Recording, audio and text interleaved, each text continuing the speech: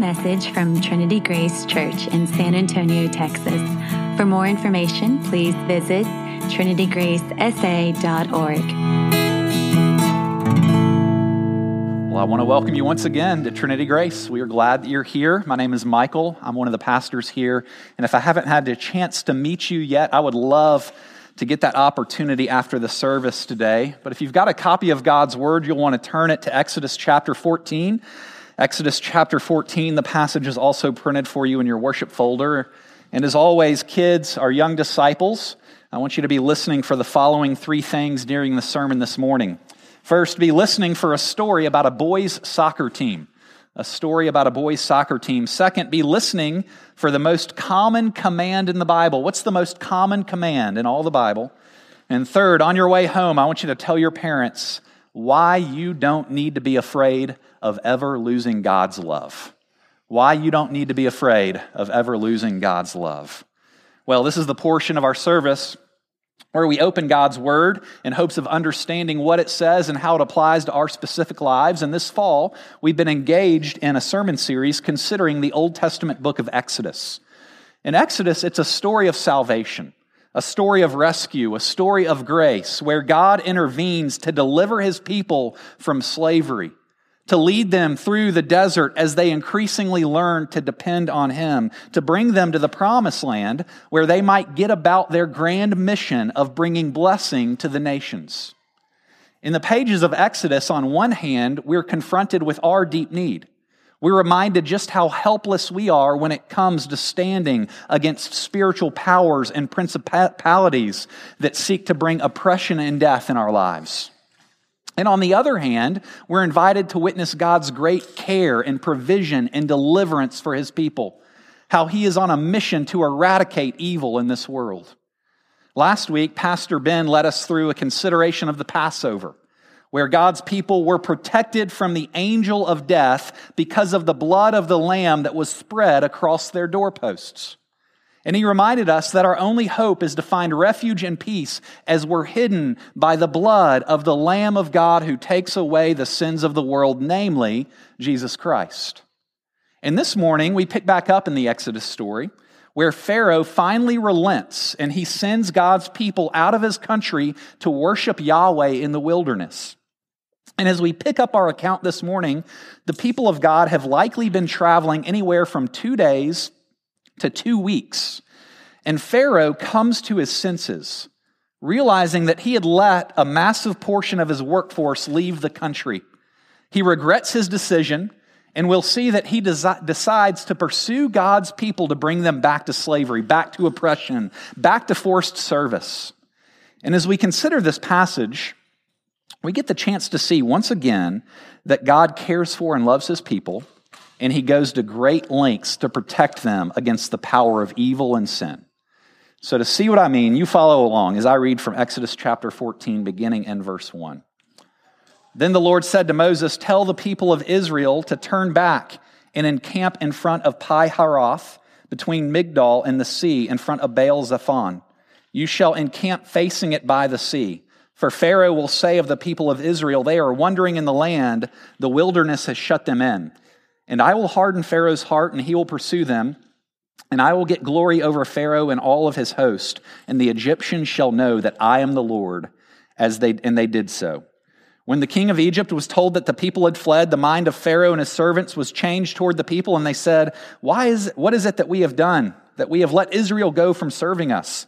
So he made ready his chariot and took his army with him, and took 600 chosen chariots and all the other chariots of Egypt with officers over all of them. And the Lord hardened the heart of Pharaoh, king of Egypt, and he pursued the people of Israel while the people of Israel were going out defiantly. The Egyptians pursued them, all Pharaoh's horses and chariots and his horsemen and his army, and overtook them and camped at the sea by Pi-hahiroth in front of Baal-zephon. When Pharaoh drew near, the people of Israel lifted up their eyes, and behold, the Egyptians were marching after them, and they feared greatly. And the people of Israel cried out to the Lord. They said to Moses, "Is it because there are no graves in Egypt that you've taken us away to die in the wilderness? What have you done to us in bringing us out of Egypt? Is not this what we said to you in Egypt? Leave us alone that we may serve the Egyptians. For it would have been better for us to serve the Egyptians than to die in the wilderness." And Moses said to the people, "Fear not, stand firm and see the salvation of the Lord, which he will work for you today. For the Egyptians whom you see today, you shall never see again. The Lord will fight for you, and you only have to be silent."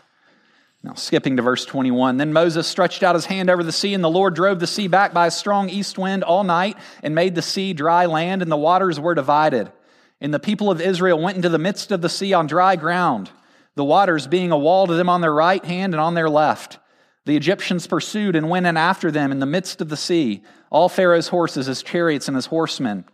Then the Lord said to Moses, 'Stretch out your hand over the sea that the water may come back upon the Egyptians, upon their chariots, and upon their horsemen.' So Moses stretched out his hand over the sea, and the sea returned to its normal course when the morning appeared. And as the Egyptians fled into it, the Lord threw the Egyptians into the midst of the sea.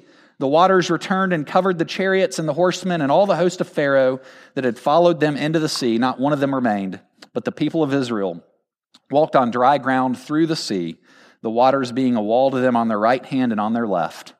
Thus the Lord saved Israel that day from the hand of the Egyptians, and Israel saw the Egyptians dead on the seashore.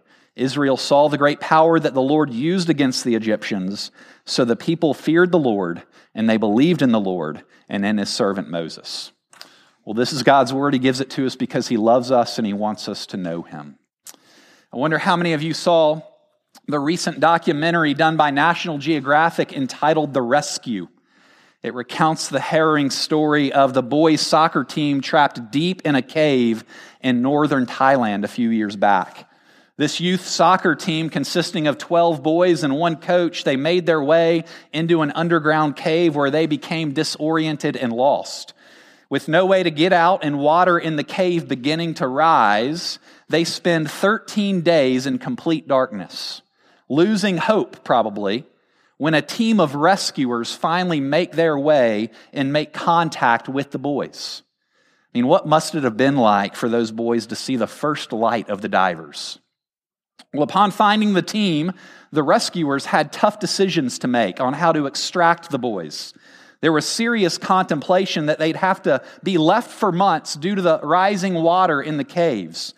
But because of oxygen depletion that was happening, the rescuers decided that they needed to take immediate action in extracting the boys. Well, it was a massive problem because the cave was made up of intricate tunnels filled with water, and none of the boys could swim. And they certainly didn't know how to use diving equipment. And so the experts, they were sent down there initially to try and train the boys to swim and use diving equipment.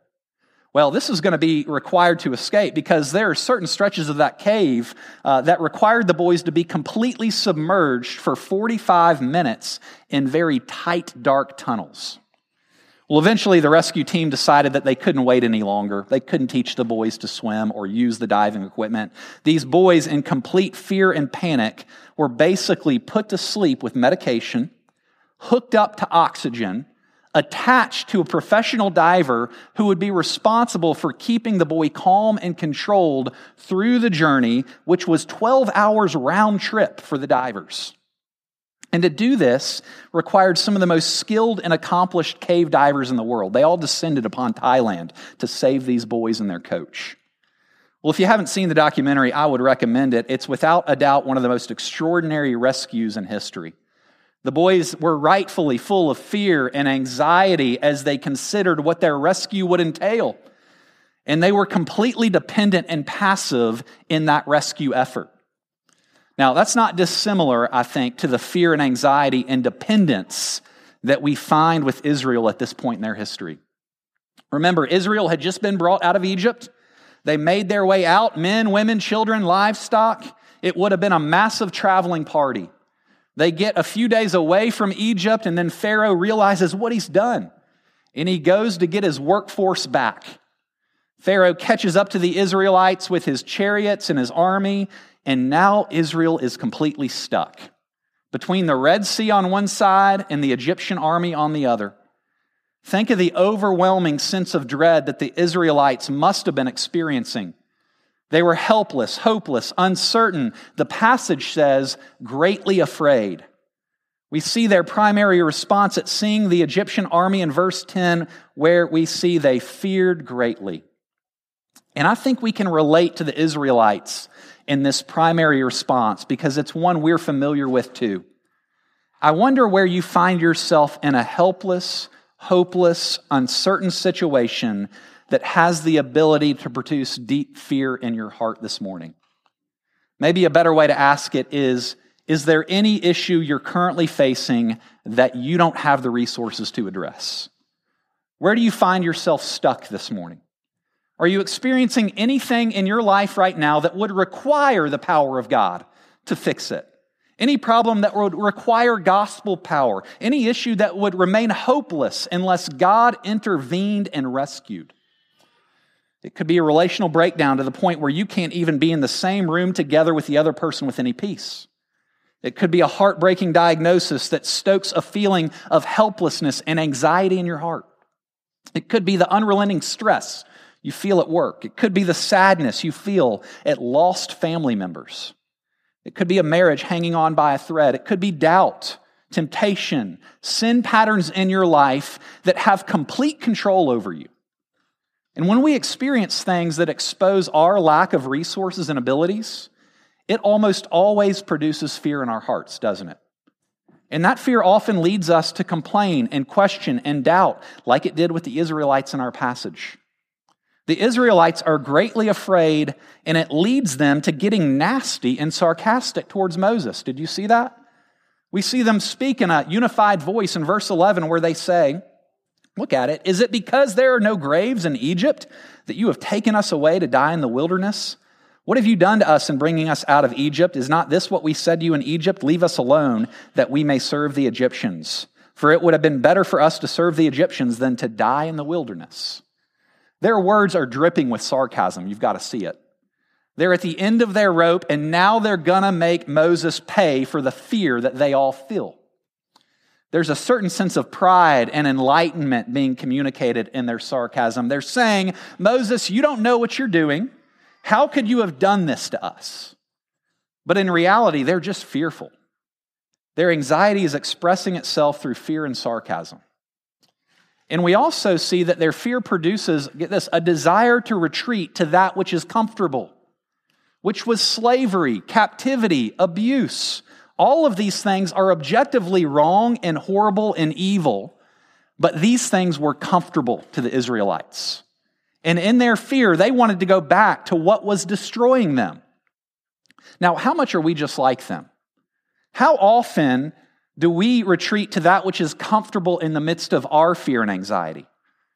And isn't it ironic and heartbreaking that the things that bring comfort can oftentimes be the very things that destroy and captivate us?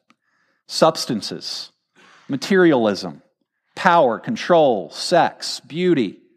In the midst of discomfort, we seek to numb ourselves, to take the anxiety away, to calm our fears.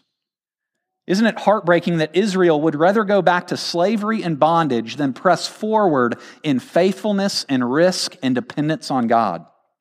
It's as if they're thinking wistfully and nostalgically about Egypt, where they were slaves, thinking those were the good old days. It's crazy, but it's what fear does to people. That's what we see from Israel in our passage. And we can certainly resonate with their experience in so many ways.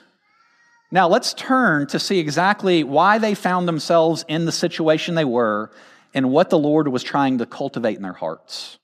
What we learned from this passage, the big idea I want us to consider this morning, the main point, is that God regularly leads His people to places of utter dependence, to places where the lack of our resources and lack of strength is completely exposed, to places where we have nothing but God.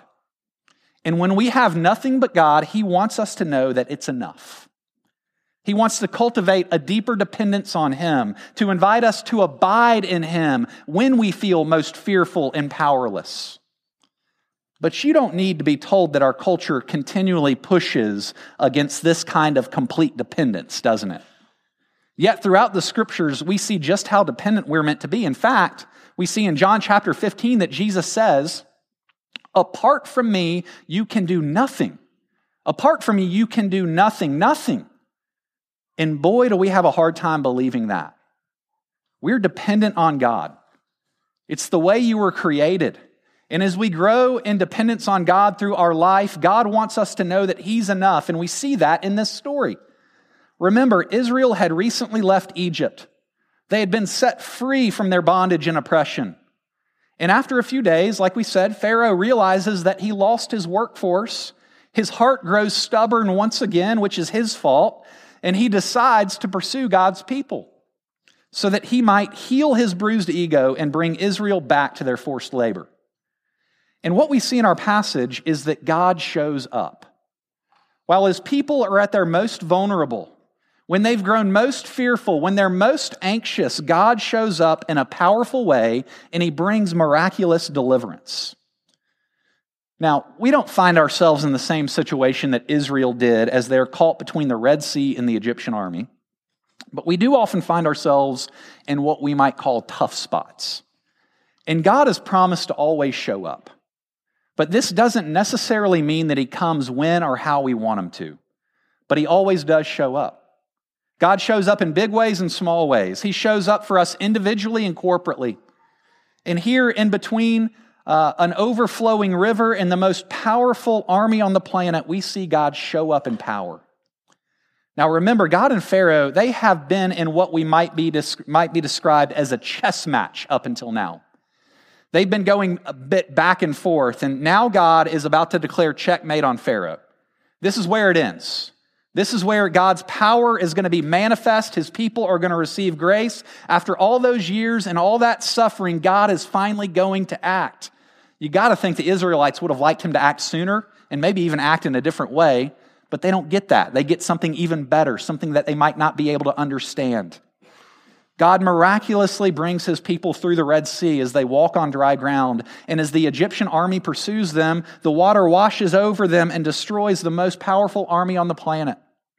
And remember, Pharaoh represents more than himself in this story.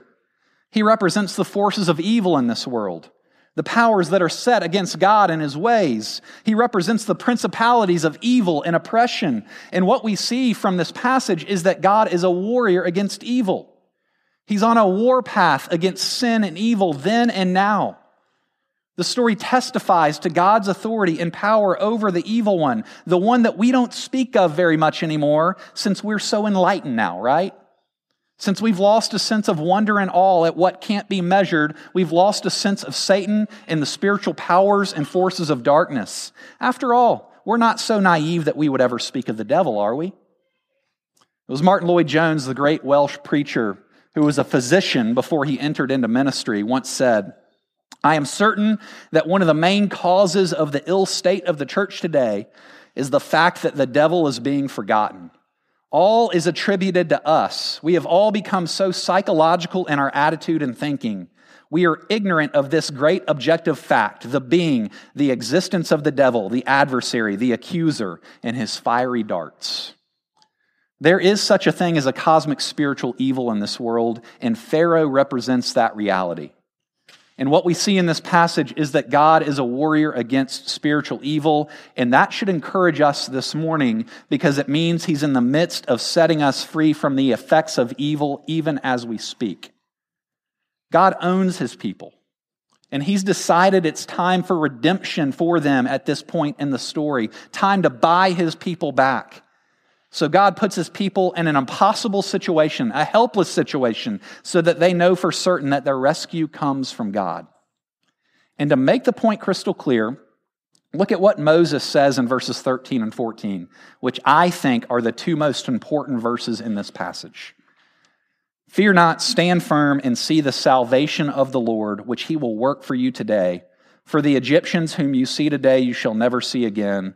The Lord will fight for you, and you only have to be silent, or you only have to be still." Fear not. Don't be afraid. It's actually the most frequent command that we find in the Scriptures. And I wonder, does that surprise you? Fear not. Don't be afraid. Most common command. The most common command is not be good, be holy, don't sin, don't be immoral. No, the most frequent command in all the Bible, used well over 300 times in the Scriptures, is do not be afraid, fear not. And one pastor puts his finger on how hard it is to heed this command, this invitation, when he says this: the irony of this surprising command is that, though it's what we all really want to hear, we have as much difficulty, if not more, in obeying this command as any other. We all cherish fear so closely that we find we can't shed it even when we're told to do so. We are really swimming upstream here if we're going to heed this invitation to fear not, aren't we? Because so many things in our life throughout the course of our day are trying to make us afraid. You think of the 24-hour entertainment news media. You think of politicians and cultural influencers. You think of Twitter and Facebook and Truth Social. You think of some popular pastors and their blogs and videos, all seeking to cultivate more fear and anxiety in your life, seeking you to get worked up. And it is the complete opposite of what Jesus wants for you. I can say that with full authority of the Scriptures. Jesus does not want you to fear. And if we're honest, I think we'd admit that we have a hard time with Jesus looking at us and saying that. Fear not, don't be afraid. We may even be tempted to think Jesus is being naive. He's not being realistic. He doesn't really know how bad it's gotten out there. But in a very real sense, through the Holy Spirit speaking to us right now through the Scriptures, the command is still the same today as it was back in the first century when Jesus walked the earth. Back in the time of the Exodus. Fear not, do not be afraid. Don't be afraid in your sickness. Don't be afraid in your relational brokenness. Don't be afraid in your children walking away from the Lord in the midst of cultural decay. Don't be afraid of your stress in your job or financial uncertainty. Do not be afraid. Instead, in this passage, Moses invites us to stand firm, to wait, to watch, to be silent and still. Now, can you imagine what it's like or would have been like to stand still against the greatest army in the world as they bear down on you? Every instinct in you is telling you to either fight or flee. And Moses says, stand firm, the Lord will fight for you. You only have to be silent or be still.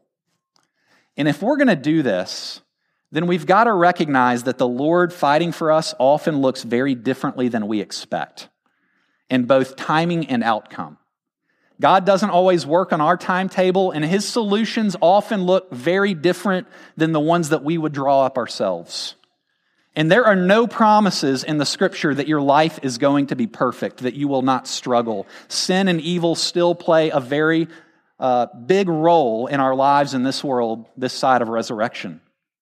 But there is comfort in realizing that we are not in control and responsible for figuring everything out. We have one who promises to fight for us, one who puts us in places of dependence so that we might rely completely on His deliverance, one who has made promises to you to care for you and to do you good. In this passage, God is inviting you to a deeper dependence on Him, even through the difficult seasons and events in your life. And if you have a hard time embracing that invitation, maybe a clarifying question would help here. What's the worst thing that could happen in your life? What's the worst thing that could happen in your life? I wonder how you would answer that question. I could answer the question in so many ways. The worst thing would be getting cancer. The worst thing would be losing a loved one. The worst thing would be having to move. The worst thing would be watching my kids walk away from the Lord. Or the worst thing would be losing my reputation. Or the worst thing would not being able to make ends meet. Those are the type of answers that immediately come to mind when I think of the worst thing that could happen. You know what answer doesn't immediately come to mind, at least personally? Maybe it does for you. I hope it does.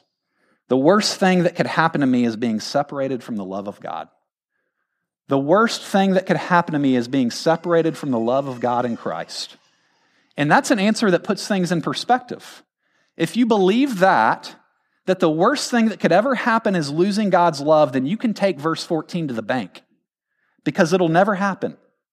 If we believed that, then we could rest in verse 14, even in the midst of cancer or relational breakdown or disappointment or hardship or suffering, because you can know that nothing will separate you from the love of God in Christ, which is the most valuable thing we possess.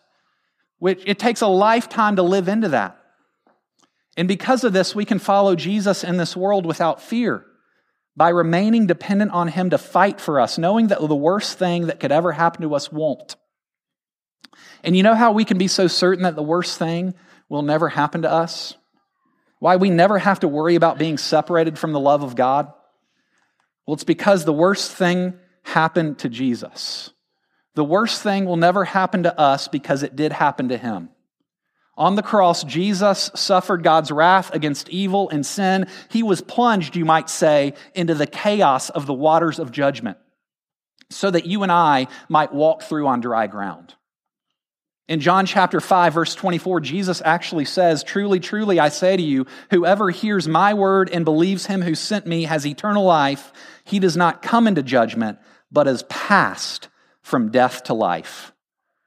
In the Exodus, God's people cross over from what was certain death to life, all because of God's provision, all because God was fighting for them. And in much the same way, in Jesus, if you are in him this morning, you have crossed over from death to life.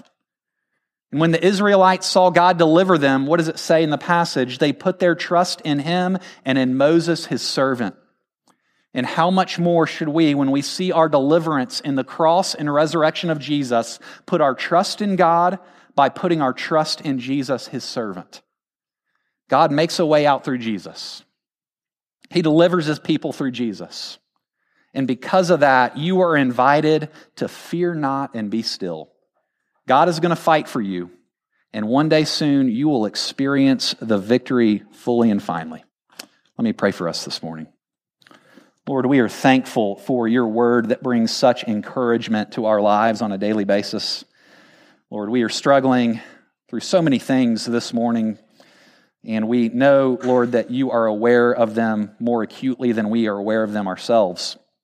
And we pray that you would help us to set our gaze upon you in the way that you've promised to fight for us. We pray that we would let go of fear and engage more dependence and trust as we think about walking with you. We just thank you for your goodness and grace in our lives and pray that you would keep us dependent this week. In Jesus' name, amen.